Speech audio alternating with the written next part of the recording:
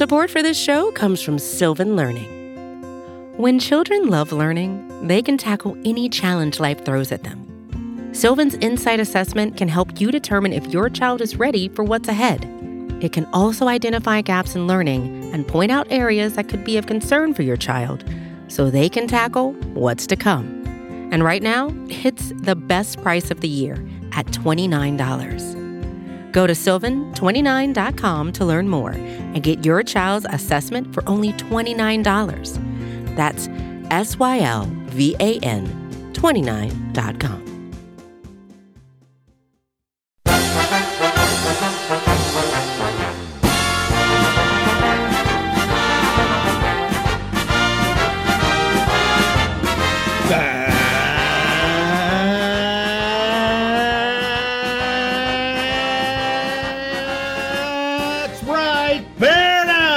Fans, it's time for another edition of the Chicago Bears podcast, Bears Banter, powered by Windy City Gridiron and SB Nation. Bill Zimmerman with you.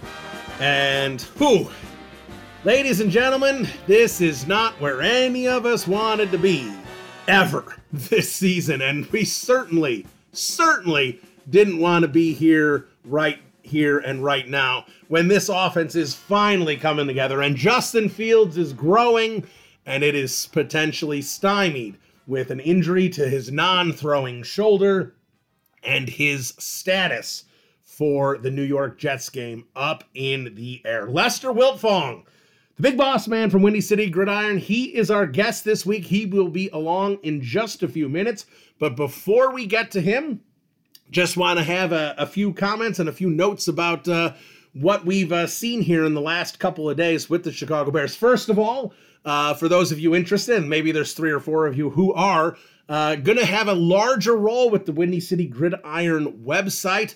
Thank you very much to Lester for that opportunity. Going to be doing a little bit more writing and a little more participation over there at Windy City Gridiron. Really looking forward to that. Looking forward to an expanded role. So not only can you hear me and my inane opinions, now you can read my inane opinions as well. So there is that for all of you. But speaking of inane opinions, my inane opinion on this Atlanta Falcons game is that this offense just didn't have the same feel to it. It just didn't have that same burst. And to me, yes, I think part of it was that Justin Fields may have been a little banged up during the game, but before he had the injury, didn't feel like he was full go all the time. Obviously, he still made some great plays in the backfield, but the thing to me is I looked at that offense and went, wow, do they miss Khalil Herbert?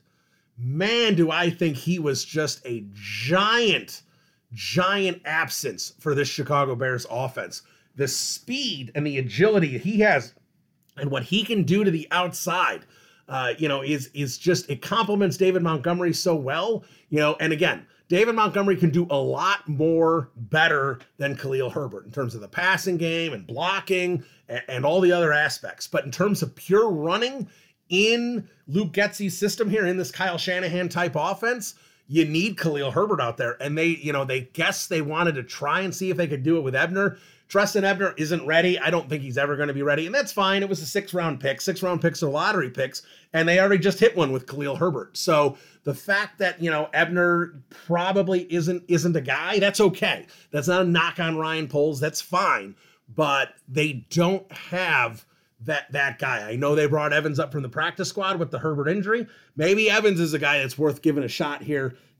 I don't know how he looks in practice, obviously. That's not for my eyes. But that's the kind of, he's got speed, so maybe he can mimic some of what Herbert has done in this offense. I don't know, but that was sorely missing. So Justin Fields' injury aside, Khalil Herbert was missed by that Chicago Bears offense. And that offense is in a situation, there's no depth anywhere. They barely have enough, legitimate NFL guys to have 11 out there that should be starting at the NFL level. They can't afford to have injuries. I mean, we've seen it along the offensive line. You lose Cody Whitehair, things get worse. Cody Whitehair comes back. Maybe he's still banged up. He's not playing as well. Tevin Jenkins is out. Things get worse. You just don't have enough depth to survive these type of injuries. And of course, you're going to get injuries. It's the NFL. The NFL, it is impossible to not have injuries. but the Chicago Bears certainly can't afford to have him. They are banged up right now. And, amongst the receiving core, Chase Claypool, where are you, buddy?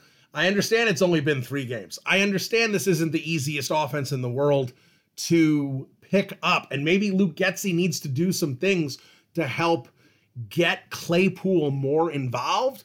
But right now, Chase Claypool is just, he's not meshing in this offense. And it's too early to push the panic button. If he plays like this the rest of the year, it's basically a no-show. It's still too early to push the panic button.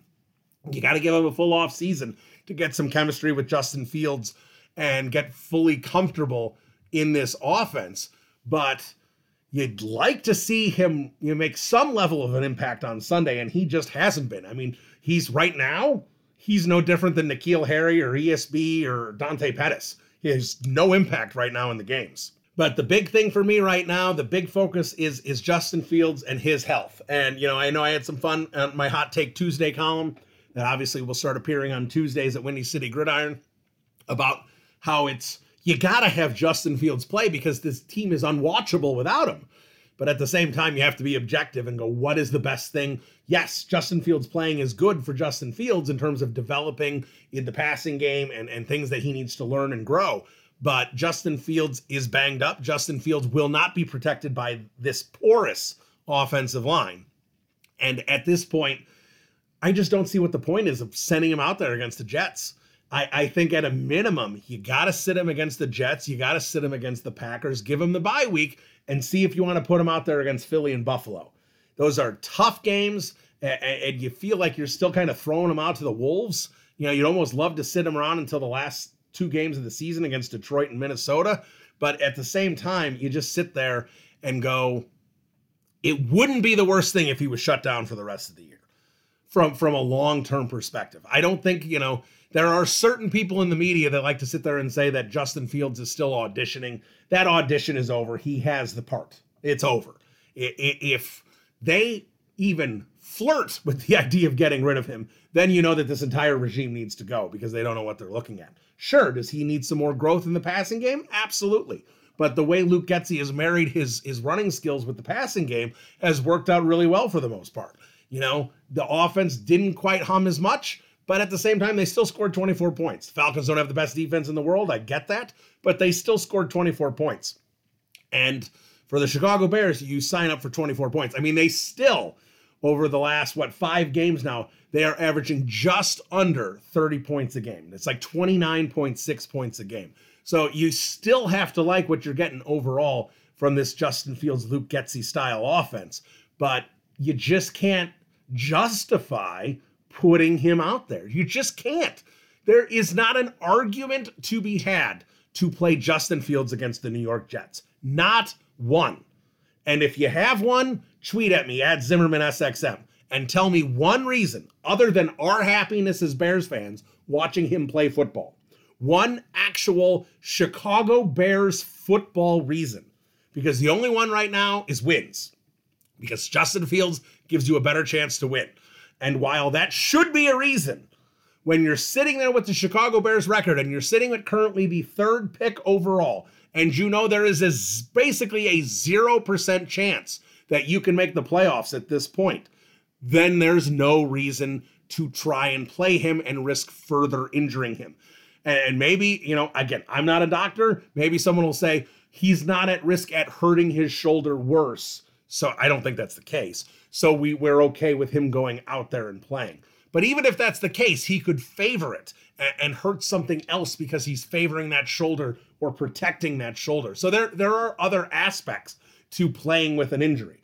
So to me, sit Justin Fields, give us Trevor Siemian, and let's just watch what the Chicago Bears were last year, which was a bad football team without a fun quarterback. Because that's basically where we're at. I just can't see any other reason to give him a shot out there. There's just not a reason to do it. So I hope that Luke Getsy and Matt Eberflus and Ryan Bowles all sit down, have a nice long conversation, and walk into the Bears locker room and tell Trevor Siemian he's starting against the Jets.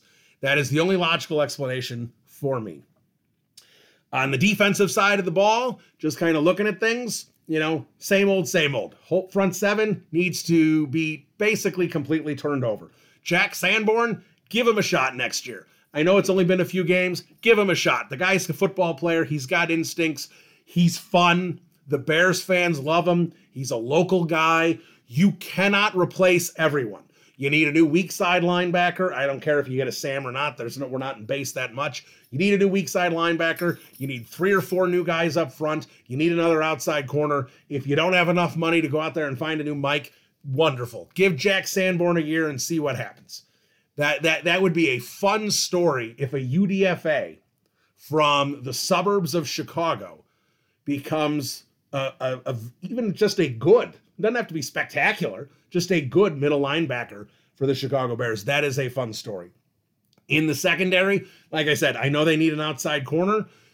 Kyler Gordon did not look good against the Falcons. That's a pick where you have to wonder if they'd like that one back. George Pickens was there. I tweeted it at the time. Just run the card in. George Pickens is the pick. They went and took Kyler Gordon. I think everyone would like to see what George Pickens could be with Justin Fields at this point. Gordon, he's got some instincts. He's got some ability. But he also has issues. We saw how bad he was biting on play action early in the year. Seems to have ironed that out a little bit, but he is slow. I mean, when you look at like the RAS scores, about how well a player is as an athlete at their position, he had a great RAS score. That I remember. And if I remember, he, in terms of speed, he was okay. But they did not think he was slow based on his combine performances. But my God, he just looks like he's running in sand. I don't know what's going on there. Maybe he just is a quicker, practice guy than he is on the field. I don't know what's going on there, but he just, even when he had that interception a few weeks ago, he just looked like he was running in sand. It looked like the offensive linemen were going to catch him. I just am very surprised with his lack of speed. And that lack of speed, he's not going to be able to keep up with some of the elite receivers. He's got to be able to keep up with them. Even in the slot, there's plenty of elite receivers in the slot. He can't sit there. He's got to be able to close on guys. And it just doesn't look like he's going to be able to do that right now. So there's got to be some concern about how he's performed. But overall, you still got to like what you're seeing out of Eddie Jackson. Brisker right now is definitely improving. We've talked about Brisker a lot on this podcast over the course of the season. First couple games looked pretty good, but then at the same time, he kind of leveled off to me. I didn't see a lot of growth and improvement there for a while, and that was okay because it wasn't like the performances were bad. But now I think over the last few weeks, now we're seeing some growth, and he is, he's all over the field. He's a versatile player. They can put him in multiple spots. He's an impact type defender. You love to see what he's doing out there on the field. So when I sit there and look at this secondary and go, look, if they get another outside corner, it's way too early to give up on Kyler Gordon. And maybe, you sit him down after the season, you say, Kyler, you're our nickel back, period. That's all we want you to do. You're going to focus on being the nickel corner. You're going to work on that the entire off season. You're going to be our starting nickel corner going into training camp, and we're going to see what you can do. That's what you need to do. And then you have someone like Kindle Vildor behind him who's serviceable and not the end of the world if Gordon struggles and you need to maybe, put a different guy out there.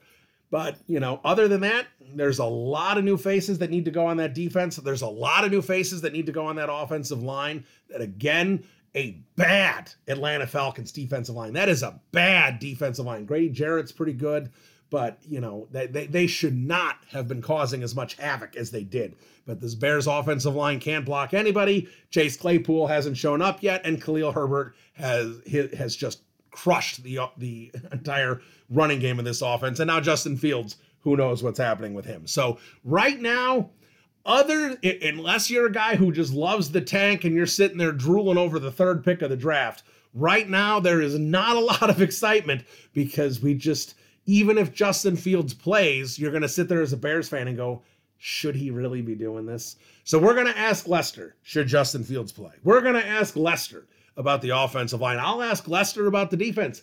I'll get into everything with Lester Wiltfong, the chief editor from Windy City Gridiron. And he joins us next. Bill Zimmerman, Bears Banter. We'll be right back. All right, welcome back into the podcast. I don't think this gentleman was on the podcast last year. We usually try and have him on once a year because it's good business to have him on once a year because he is the big boss man of Windy City Gridiron, the chief editor. He is Lester Wiltfong, and he joins us now. Lester, Bill Zimmerman, how you doing? What's up, Bill? How you doing? I'm doing really well. Really appreciate you jumping on. Anytime you're on, we're going to dive into the offensive line, and I think that after that Falcons game, there's plenty to get into. But let's start with Justin Fields and kind of his health and everything moving forward. And look, neither of us are doctors. We don't know exactly what's going on in the shoulder. The Bears are being coy as to what's going on in the shoulder. We just know there's certain things that it isn't. So there's a lot of speculation about what's going on. I know I did, as I'm starting to do some more writing with the website, Hot Take Tuesday, had some fun with the idea there, but just when logic sets in, when you've got a Jets front with guys like Quinnen Williams out there, for me, shut him down for several weeks and make sure he's healthy, but I don't see any reason to try and push him back out there against the New York Jets. How about you? I'm with you. That front is pretty vicious. The Bears have had a couple really bad fronts last 2 weeks, and they still gave up a ton of sacks. So going against the Jets, I think it's the bestest to shut them down. I think at this point, you got to give them a little bit more than just 1 week. I mean, whether it's a separation, dislocation, an AC joint sprain. I mean, there's, I'm sure we'll find out more on Wednesday when the Bears talk. But if it's something, it's something. We know for sure. So give them some rest. Shut him down. The bye is coming up. Maybe he comes back after the bye. I mean, the Bears schedule is tough though, coming out here. There's a lot of really, tough defenses coming up, but you'd like to see him play a little bit here to close out the stretch. You'd hate to see his season end like this. So selfishly, I want to see him play, but it may not be the worst thing if he's done for the year. Yeah, it wouldn't be, but we want to see some more development because look, any of us that can look at this and be objective, everyone should be absolutely excited, ecstatic with what they're seeing out of Justin Fields the last month or so of the season, not just with the eye-popping running plays, but there's absolutely growth in the passing game, but there's absolutely need for more growth in the passing game. And that's only going to come with reps. It's kind of weird. You sit there and go, you'd love to have him play the Packers, but then you're rushing him back before the bye. So let's rest the bye. And then the Eagles and Buffalo are sitting there after that. So that doesn't get any easier. But to finish the year with Detroit and Minnesota, where I'm going to guess Minnesota's probably going to have the 2 seed pretty much locked up before that game and probably won't have much to play for. And that's going to be a preseason game for Minnesota as far as they're concerned. That's where I sit there and go, if he's healthy, there's no reason not to play him there. But I mean, do you really want to shut him down for 5 weeks? I guess it just really depends on how healthy that arm is and that shoulder. Yeah, I'm with you totally. I think those last 2 games, the Lions, of course, we nice to see him play there. The Vikings, of course, we had another, they're having a really good record this year in the NFC, one of the better NFC teams, but I'm just not a big believer in the talent they have. So if they are playing backups, that'd be a nice game for him to go out on with the game against those guys and, build a little confidence for next season. Yeah, I absolutely. Now, let me ask you this one about Fields. We'll do a 2-parter. Let's focus on what we've seen the last month in the passing game. Like I said, the running game, it's hard to criticize anything in the running game. It's been so fantastic to see. With Fields in the passing game and, what any aspect of that, the short game, mid-range, his deep ball, reading defenses, cover, anything you've seen, what's one thing that you've seen the most growth with that you're most pleased with? And what's one thing that you think still may be eluding him? It seems like his ability to keep plays alive and keep his eyes downfield. When he first started the whole thing with the scrambles, it seemed like he was taking off immediately. The last few weeks, it seems like he's able to scramble more, but now he's looking to make a play with his arms, which shows growth from him. He's going through his progressions a little better. He had that play against the Falcons where he had the one with David Montgomery down the sideline. That was the play he made. He kind of waited to have happen. The play to Equanimeous St. Brown, he kind of was back there, scrambling around, waiting for something to happen, and he kind of had the guy come open there. So I think we've seen that growth from him. He's able to go through the progressions a little more and plus keep plays alive. But there's still, it's really hard to judge him because the pass pro is not always there. So it's like, I want to see more in the passing game, but there's only so much Luke Getsy can do, only so much he can call. You can only have, so many rollouts and boots because, it gets predictable. There is not much of a drop back. Even the quick game's not there because, the quick game, sometimes the pressure's there within a second or two. So it's like, there's not much there. So I think that's the kind of stuff we'll have to wait and see happen, next year. Yeah, no, it's 100% a fair point. And that lack of protection we'll get into that plenty. I want to hit a few other things first. So kind of talking about this Falcons game specifically and before the Fields injury, the offense, while, they scored points, 24 points, certainly when you're used to Chicago Bears football, you sign up for 24 points pretty much any day of the week, even if it is, I'll take it. Even if it is the Falcons defense. But I will say that flair seemed to be missing a lot of that game against Atlanta. And to me, I think a big issue was Khalil Herbert. And I think people just kind of said, well, they still got David Montgomery and everything. But the way they do it with Herbert and Montgomery both of them getting significant snaps, losing Herbert, Ebner's not that kind of guy, 6 carries, 8 yards. And, it honestly seemed worse than 6 carries and 8 yards from the times he had the ball. He had 1 carry that I think had any value to it at all. I liked the selection. This is not a knock on Ryan Poles. It's a 6th-round draft pick, but Ebner's not that guy. I really think not having Herbert in and what he does with his agility and quickness and getting around on the outside, I think really hurt that running game against Atlanta. And I think not having him moving forward, even if Fields is out there, is going to be a pretty big detriment to an offense that can't afford too many detriments. Yeah, I think that's a good point. I mean, with Herbert, he's the backup running back for the Bears. He's averaging 6 yards a carry. I mean, and he has like top 15 in yardage.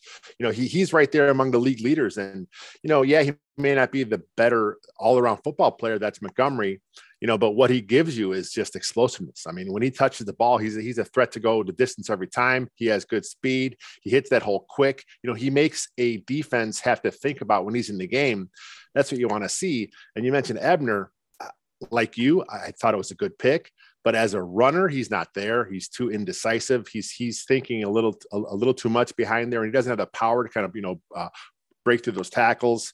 What he did in college is a good receiver out of the backfield. So I don't want to see Ebner touching the ball as far as a running back carrying the ball. If you're going to flare him out on some stuff in the flat, that's fine. I'd rather see Darrington Evans, as the true number 2 as far as a back there, because I think he has the speed. He's a little more decisive. He may not be the all-around player as Montgomery is, but I think by now we know it's not Ebner. So you got to find someone there because it can't be Montgomery for 80% of the snaps. Yeah, and while we're on the topic of skill position players, let's move over to receiver. And a lot of these guys we know aren't really fitting into the long-term plans, and they're just bodies right now. They're not worth discussing. But Chase Claypool, I think, is interesting because I feel that there was so much excitement when he came aboard, and he sat there and said, yes, Ryan Poles is getting a guy for Justin Fields. And, look, we know that it's an offense, the Kyle Shanahan style offenses is not like something you're just going to pick up in a couple of days. But I'm sure all of us expected more out of Chase Claypool at this point. I see fans pushing the panic button everywhere, and I can't sit there and hit the panic button this soon. But I'm not going to lie. I want to hit the panic button. I want to sit there and be like, what is going on here? But, I still am trying to be objective. That's where you wrestle with your fandom and your objectivity. But, where are you with the Chase Claypool experiment after 3 games? No, it's concerning. I mean, I figured we see him on some deep shots. I figured we see him on some slants. I figured we'd see him on some more bubbles and slip screens. I figured we see them, those flip jet sweeps. He's a big, strong guy. He's a 4.4 speed guy. He's good after the catch. So why not scheme him some more looks? And I think he had like 3 targets last game. I think he had 4 the week before. They're just not finding a way to get him involved. And some of this comes back down to the pass pro. I mean, if you don't trust your protection to kind of, give Fields time to kind of go through his reads and stuff. But again, there are things you can do. Some of these jet sweeps to Equinemius St. Brown, I'd rather see those go to Claypool. Dante Pettis has been involved in some stuff. Those should go to Claypool. I just think at this point, like you said, he's not really familiar with the offense. Greg Gabriel had an article for us yesterday, I think it was, and he said this offense takes a lot of time because there are slight adjustments for the running or for the receiver and the quarterback. If they're not on the same page, it could lead to an interception or something worse. So it's just it's a matter of time. We're not going to see the full value of him until next year. It just sucks that it's looking like that second round draft pick to give up is going to be really, really good. Yeah, it looks like it's going to, especially there's only 31 first round picks too. So it's going to bump up one extra spot. So that's definitely it looks like that's going to be a juicy pick. But in terms of Claypool coming up this week against the Jets, if Trevor Siemian's out there, and as we said, I think both of us think that should be the direction the Bears take this week. I think they're going to have to throw the ball more. I don't think without Fields as a threat, I don't think that running game is going to work quite as well. And as we just talked about Khalil Herbert, you're going to put everything on David Montgomery and not have those other threats available to kind of offset him and open things up for him. So with that in mind, if they're throwing it more, and this is a podcast that has praised Luke Getsy a lot. I criticized him a little bit last week, but this is someone that has praised Luke Getsy a lot over the last month or so of the season. But I'd like to see Getsy when he's kind of planning out there and scripting those first 10, 15 plays of the game. Get a couple target, get some Claypool plays in there for Siemian. Siemian's got a decent accuracy there. He should be able to get him the ball. I'm not talking about any, deep shot or anything right away, but something to get Claypool involved in the offense and make him feel a little more comfortable, because right now he just kind of feels like he's a fish out of water and trying to, catch up to the boat and, swim alongside the boat. And I just feel like Getsy's got to try and get him involved a little bit early. It's going to be a strange game script because, like you said, with the threat of Fields running the ball not there, you're going to be forced to throw. I mean, the stuff with Fields with the read options, zone reads, a defender has to be aware of where he is, so that gives a Demo some more running room.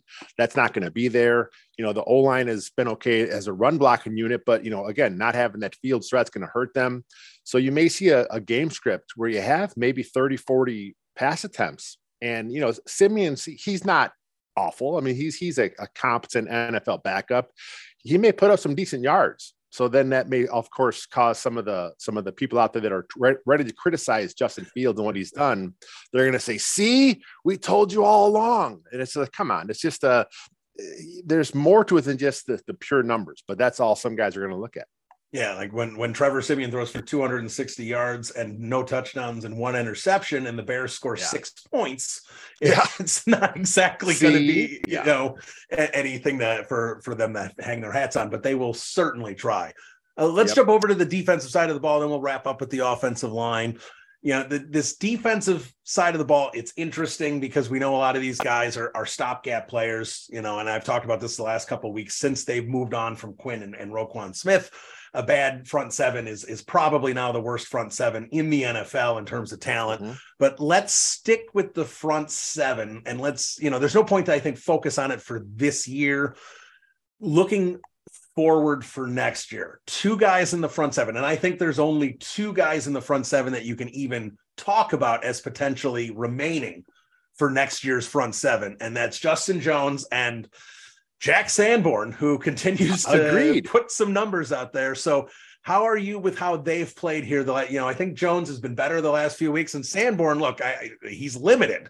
We understand why he was a UDFA, but and I've said it every week. This guy is a football player. He's got football instincts. He knows how to take advantage. He's one step ahead of the offensive line, which offsets that lack of speed out there. So where are you with how Jones is playing? Do you think, would you be okay if they boosted the defensive line around Jones? Are you okay with him still being a starter?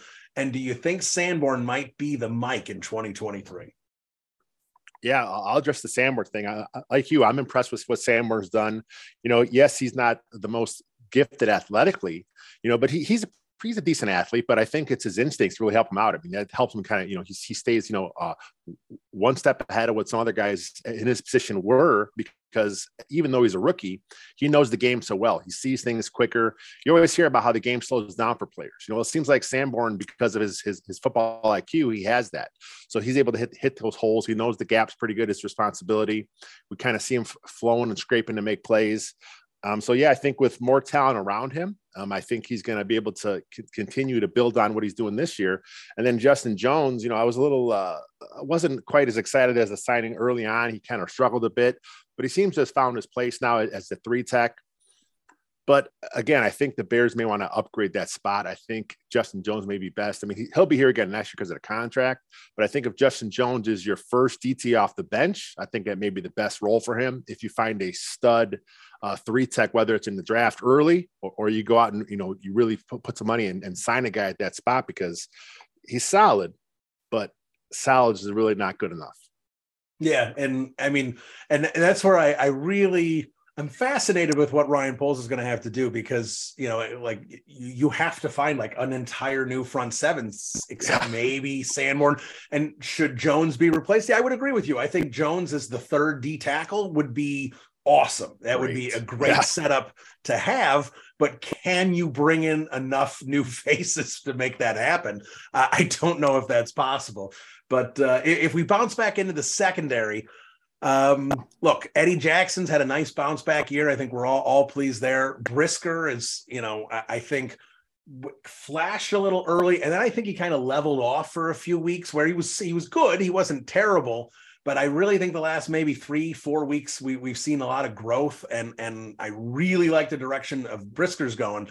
But if we're talking how good Brisker's going, I think we got to talk about Kyler Gordon as well, who I like some of the things I've seen with him. I like some of the instincts. I do think, they need to settle him in as the nickel corner. I don't think he's got now that I've watched him more, I don't think he has the speed to play outside. I think that'd be a major problem for him, over a course of 17 games. But, I saw, when, him getting routinely beat on kind of a simple crossing route by Drake London, where he was 3 steps behind. He wasn't even close with him against the Falcons. I mean, there's, we saw him early on really biting on play action. We've seen some issues with Kyler Gordon, I responded to Jacob Infante. I gave him a B. That was probably too generous, especially going out with the way he played against the Falcons, but kind of, focusing on the rookies there. How pleased are you with Brisker, and are you worried about Gordon? Yeah, I like Brisker. I think he's done a good job. I talk about the football IQ of Sanborn. I think Brisker's right there. I think he sees the game well. And, I think there was a tweet earlier today. I forget who it was from, but they showed all the places where a defensive back is lined up, and Brisker has lined up in the most spots as far as the DB goes. And we've seen him. We've seen him up. We've seen him in the slot. We've seen him doing a lot of stuff in coverage. We've seen him, deep third. He's all over the place lining up back there. That's part of his versatility, which, really helps him what he does. And then you talk about Gordon, and I'm not saying he doesn't have the same football IQ, but when you watch him play, he seems a step slow. And, maybe he's thinking too much. Maybe part of it is he just wasn't ready for the nickel outside combination he had early in camp. Maybe, like you said, if he would have started at nickel and that's all he was playing early in camp, that's his only focus, maybe at this point he'd be a little better. But I'm like you, I'm a little discouraged with what I've seen from Gordon. But the talent's there. I think it's just a matter of him getting through his rookie year, having a nice offseason. I think, they're gonna have some more talent around him next year, obviously, because they have to, they got to find another corner at some point. So if Gordon is your nickel and the game slows down for him once he understands his keys and his reads a little better, because like you said, he got fooled a lot early. I think that's still happening to him to a degree as well. The game will slow down for him. I think he'll be fine in the long term. He may not be as high a ceiling as Brisker, but I think he's a good football player. Yeah, let's hope. And I think if you go into next season, if you go out and get, in free agency, I don't think you can wait for the draft. In free agency, you go out and get yourself an outside corner to go opposite Jalen Johnson with Gordon in there. And if Vildor is your 4th DB or 4th cornerback, where if Gordon continues to struggle, maybe you pull him off the field a little bit, let Vildor play there in the nickel. I think that could be potentially we've talked about how the Bears secondary is a good secondary, and I still think it is a pretty good secondary. even with Gordon's struggles and them not having really another outside corner. They've still got enough talent back there, but if they can get that outside corner and kind of have Gordon stay in the nickel spot there with, and potentially Vildor kind of filling in other spots, I think that secondary has a chance to, especially if you can get some guys in front of them to get some pressure on the quarterback, which is anemic. That happens. I think the defense could really jump into maybe a top 10 unit next year. I think that's the key. I mean, it's like, what's more important, the pass rush or the secondary? And I think, they kind of play hand in hand. But when the pass rush, like you said, is non-existent, that really hurts the back end. So I think if you get some guys that can get after the passer, you get some guys that can really, really push the pocket, that'll help out, Gordon, to help out Vildor, who Vildor has had a nice bounce back year as well. I mean, he wasn't the best fit in what they did a year ago, but he seems to be a better fit for this team, for this scheme. So if he is, like I said, your fourth corner, that's pretty good. Now, moving back over to the offensive side of the ball, let's finish with the Wubbies up front there. My favorite conversation to have, especially with Lester. So let's jump in and let's talk about some of these guys here. And let's start with Cody Whitehair, because, I mean, that's the veteran along the group. He's been with the Bears a while. I was really pleased with how he played coming out of the gate. I thought he looked really sharp. I thought he had bounced back to the 2021 version and earlier of Cody Whitehair after a rough 2020 version after a rough 2021 for Cody Whitehair. And since he's come back from the injury, and maybe he's not 100%, but I'm just not seeing the same sharpness out of his game. And I'm going to say this, when I was trying to figure out the 2023 offensive line, I was kind of, even though Whitehair's expensive, I was kind of penciling him in at the left guard and going, they can look at other positions. But if Cody plays like this down the stretch, and he's healthy, again, if he's playing through something right now, that's different. But if he is, and the Bears know if he's healthy or not. If he's healthy, and then this is the last couple of weeks, if this is the level of play he's going to get, he's going to give them, I do not think they should keep him at the salary he's there. I think that's another position they should move on from. Same. We're on the same wavelength. I thought the same thing. I thought he had a really nice start to his season. The injury came, he went on IR, he missed the 4 weeks. Like I said, maybe there's still something lingering there. Maybe they kind of rushed him back because they knew that they had to get him back in that offense because the whole line was just so bad. So maybe he's taking one for the team. He's like, what, I'm not 100%. I'm still bothered by the injury, but I'm going to play through it. So if that's the case, I can see him bringing him back because, like you said, he did play pretty good early in the season when he was healthy. So I think they like his veteran leadership on that line too. He's one of the guys there that they really trust up front, but the play wasn't there. It kind of reminiscent of what happened last season. And I don't know what happened last year. I don't know why his year was so down. Scheme, maybe there was something bothering him last year too. But he's kind of, like you said, regressed after the injury. But yeah, I think the way the salary is, I think he's probably 12 million, 14. It's not cheap. Up there. And I know as far as the dead cap, it's not a huge hit. So if you can find a guy comparable, younger, for relatively the same money, I think that Bears may make a move. Yeah, it'll be interesting to see how they do this because, we can sit here and go, well, they need a new center. They need a new right tackle. Left tackle, maybe. And you sit there and go, how many people can they replace? I know they got gobs of money, they got draft picks, but they still don't have enough to do everything in one off season. So if we talk left guard, let's talk right guard, and let's not worry about Michael Schofield or anyone like that. Let's look at Tevin Jenkins, who, as someone who I know studies offensive line, you had to have been thrilled with how Jenkins had been playing. I mean, this is a guy, the amount of defenders that end up on their backs with him just, pancaking right on top of them was a lot of fun to watch when you sit there and watch offensive line play. But now we got a situation where we know Jenkins has a back issue and it, kept him out a lot of his rookie season. We come into this year and, we're not sure exactly where his health is and kind of what's going on with this regime, but he gets out there and he's looking good and playing well. I thought Aaron Lemming, he may have sent out a tweet that I thought was interesting. I think it was Aaron Lemming that says, anytime you watch Jenkins get up, he just seems like he's getting up a little slower than everyone else. Now he's been out. He was active last week, but he didn't play, which was odd, but and he got this hip thing going on. So for me, I'm not worried about Tevin Jenkins's performance on the field. But I am worried about if Tevin Jenkins is going to be able to hold up and have an 8 to 10 year career. Yeah, that's an issue. I mean, I talked to Mason about that with the back injury. Could that be causing something with the hip? He said it's very possible. Only the Bears know. I mean, the Bears know for sure. I mean, like the hip injury was one where it didn't happen in a game; it happened in practice. So was it just something that kind of was coming along this whole season? It just finally hit him then, or did he get hit in practice? Was it a hip pointer or something like that? No one really knows because like most teams, the Bears are really quiet about that kind of stuff. But yeah, I mean, his play on the field has been really fun to watch. Like you said, he's pancaking guys. I mean, the Bears haven't had a guy like this in, I mean, a long time. I mean, if you're trying to think back, I mean, you're going back, to the 06 team. They had a pretty good line back then. Kreutz is when he was doing that kind of stuff there.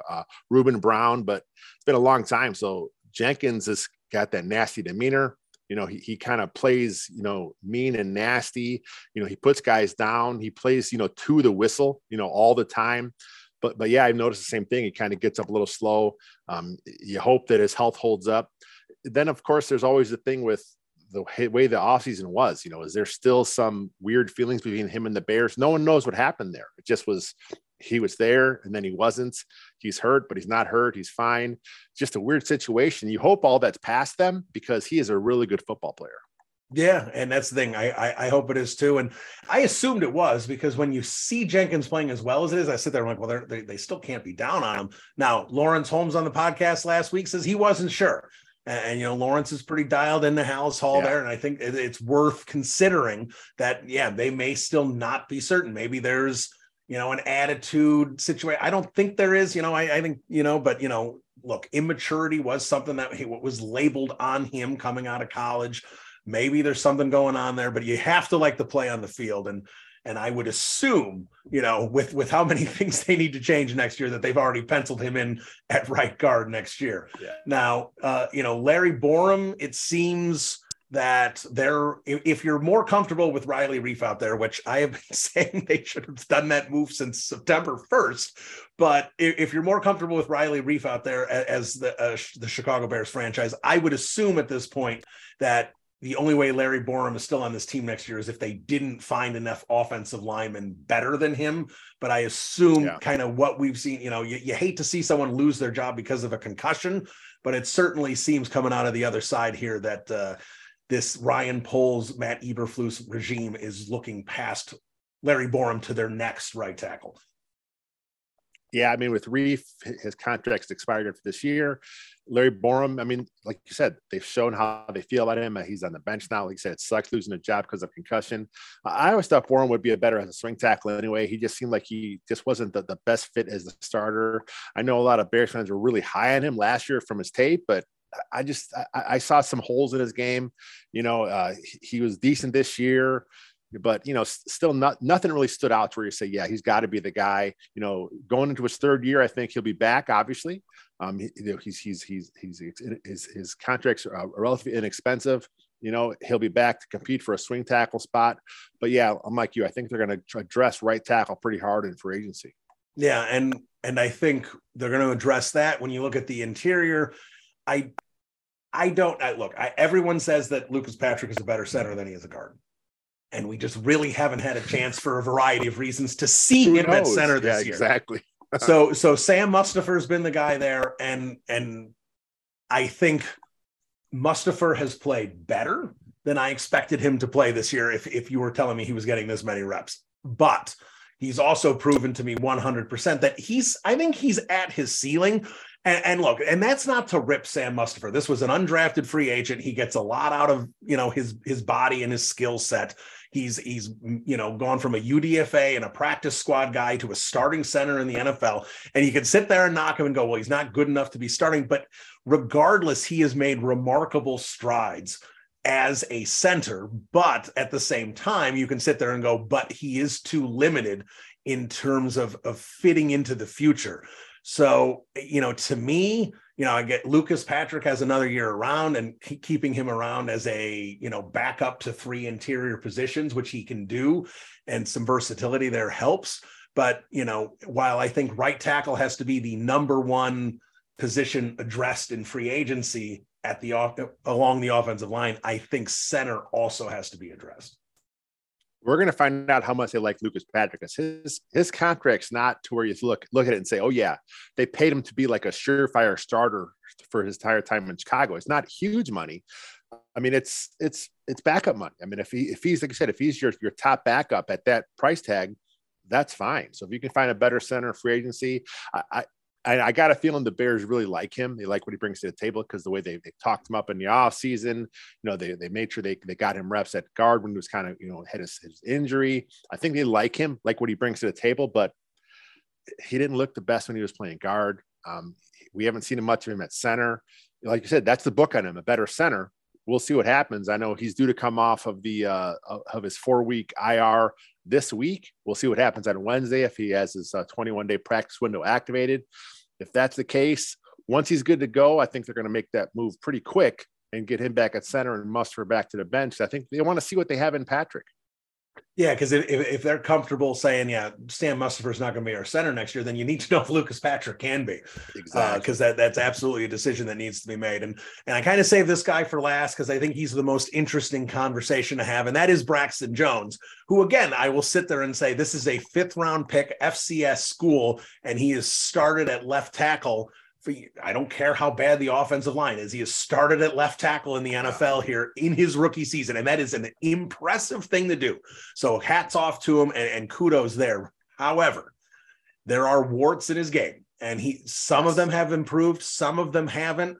And, sometimes I agree 100% with like the PFF grades and how he looks. And PFF, I think, thought he played a lot better than I thought he did against Atlanta. I thought there were definitely some, and like I said to Brad Spielberger when I was talking to him about it, I said, well, maybe his misses were just very noticeable misses. And that's kind of what popped up there for me. But, they can't fix everything in one off season. So I don't know if they're going to go out and sign 2 free agents at left tackle and right tackle.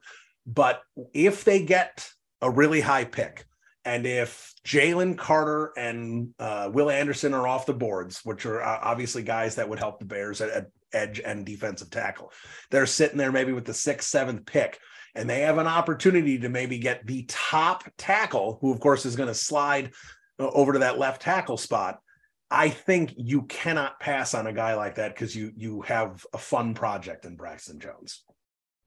I like Braxton Jones. I think he has a lot of upside, but like you said, his game as a rookie, it's not to the point where you say, yeah, he's penciled in as our future left tackle. I think there's the potential there. I think he could do it. I think a nice off season in the weight room, building his core and his leg strength, because the bull rush has given some fits. I've kind of seen the same thing that you're talking about, how his bad is really, really bad. He's a solid player for most of the game, and then like when he doesn't make a mistake, it's like really, really bad, like a whiff, or it looks like he's lost sometimes. Some of this is just him maybe not understanding the scheme in full. I mean, like I said, he's a rookie. He played at a small school, so he's kind of going through some growing pains here. We're watching it happen in front of us. I like the upside, but I think it's the guy from Penn State, the left tackle, I forget his name. I think he's one of the top guys there. Or whoever it ends up being, whoever the top left tackle is. There's Skoronski, there's Paris Johnson. There's other guys out there too. Besides, if that's your pick, if that's your best player available, Braxton Jones does not say, hey, we can't take him because of him. Braxton Jones has good size, good length, good athleticism. Maybe he's your right tackle, or maybe he's now your swing tackle. Let him compete. I think this regime, one thing that they showed us, early on, is they'll let guys compete for a job. So they're not going to hand anything to Braxton Jones next year, I don't think. Yeah, I would agree with that. And I do think they let guys compete, and everything's earned, nothing is given. And I thought, this is one of the regimes and coaching staffs that, going all the way back to preseason, the one thing that I saw that I haven't seen, forget the Bears, across the NFL, like if they have you slated as basically a 4th quarter guy that's going to, maybe get a 53-man spot if you're lucky, but most likely they've already slated you to the practice squad and they're not going to give you another look at it. I felt like the Bears, when they looked at the tape and stuff, they rewarded guys and said, all right, you played well against 3s. We're going to see how you play against the 2s. And if you played well against the 2s, all right, we'll give you some reps with the 1s and see how you do. It feels like that the coaching staff really gave opportunities for guys who turned out and played really well. And I would love to see that be a mindset moving forward. Well, we saw Sanborn. He had a really good preseason, and it kind of kept going with the depth chart. We saw Dominique Robinson have a nice preseason, and for Robinson, he's a really raw at the edge. I mean, he has not played defensive line for very long in his career.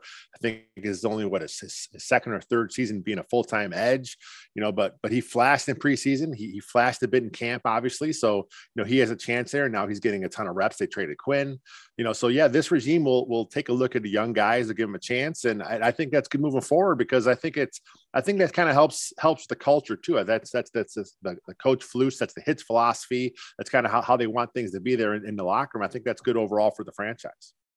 All right. So last one for you on the offensive line here. If knowing that nothing is ever guaranteed in the draft, and if they end up picking more offensive linemen in day 3, that's great or whatever, but I'm not expecting any kind of immediate impact from any of those guys. And sometimes the draft board doesn't fall your way, and there's just not an offensive lineman that it fits your scheme, that you like, that's that profile you're looking for, and you just don't end up going after an offensive lineman in the draft. So if that's the case, where we're sitting there saying they did not get Skoronski, or they did not get an interior offensive lineman in the second or third round, how many legitimate free agents, not the Lucas Patricks of the world, how many free agents would you like to see Ryan Poles sign to the offensive line? Oh yeah, that's a good question. I think then the Chiefs, like 2 years ago, they had a big revamp. There wasn't Ryan Poles involved in some of. He was in their front office at the time. So, and they did an entire revamp, a couple years back. So Poles saw that kind of firsthand. So I think you got to throw big money at a tackle, whether it's right or left. Or you have to decide about Braxton Jones if he has shown enough potential where you're going to pay more right side in free agency. But like I said, I think you got to do a guard, whether it's again, I'm not sure if Lucas Patrick's the guy at center. I think the Bears want him to be, but his price tag doesn't say that he has to be. So I think if there's a guy out there on the market you like that can kind of play center or guard, they can make that move again with a guy like Cody White here. He's on the downside of his career, big money. Can you cut him and take that money and put it towards a younger, better player? I think you do that. So I think you got to do at least 2 big money guys on the O line at least. And then you got to kind of hope some BPA in the draft kind of works out for you. But again, you're going to see, I think, Ryan Poles attack the O line like he did this year. This year he threw a lot of guys at the spot, but he didn't spend a lot of big assets as far as money goes or as far as draft pick goes. We're going to see a kind of same thing, next year. I think he likes a few guys, but I think you got to spend some money there, and you got to spend some draft capital there. You can find a guard or center on day 2. You can find a guy that come in to start for you there if that's how the board falls. If he trades back a couple times when he's shown he'll do that, you got to spend some premium picks there. You got to spend some premium money there. If you believe Justin Fields is the guy, which I think Ryan Poles and the coaching staff does, you got to get him better protection. You got to work on that O-line. Yeah, I think you said, I think 2 is the absolute minimum.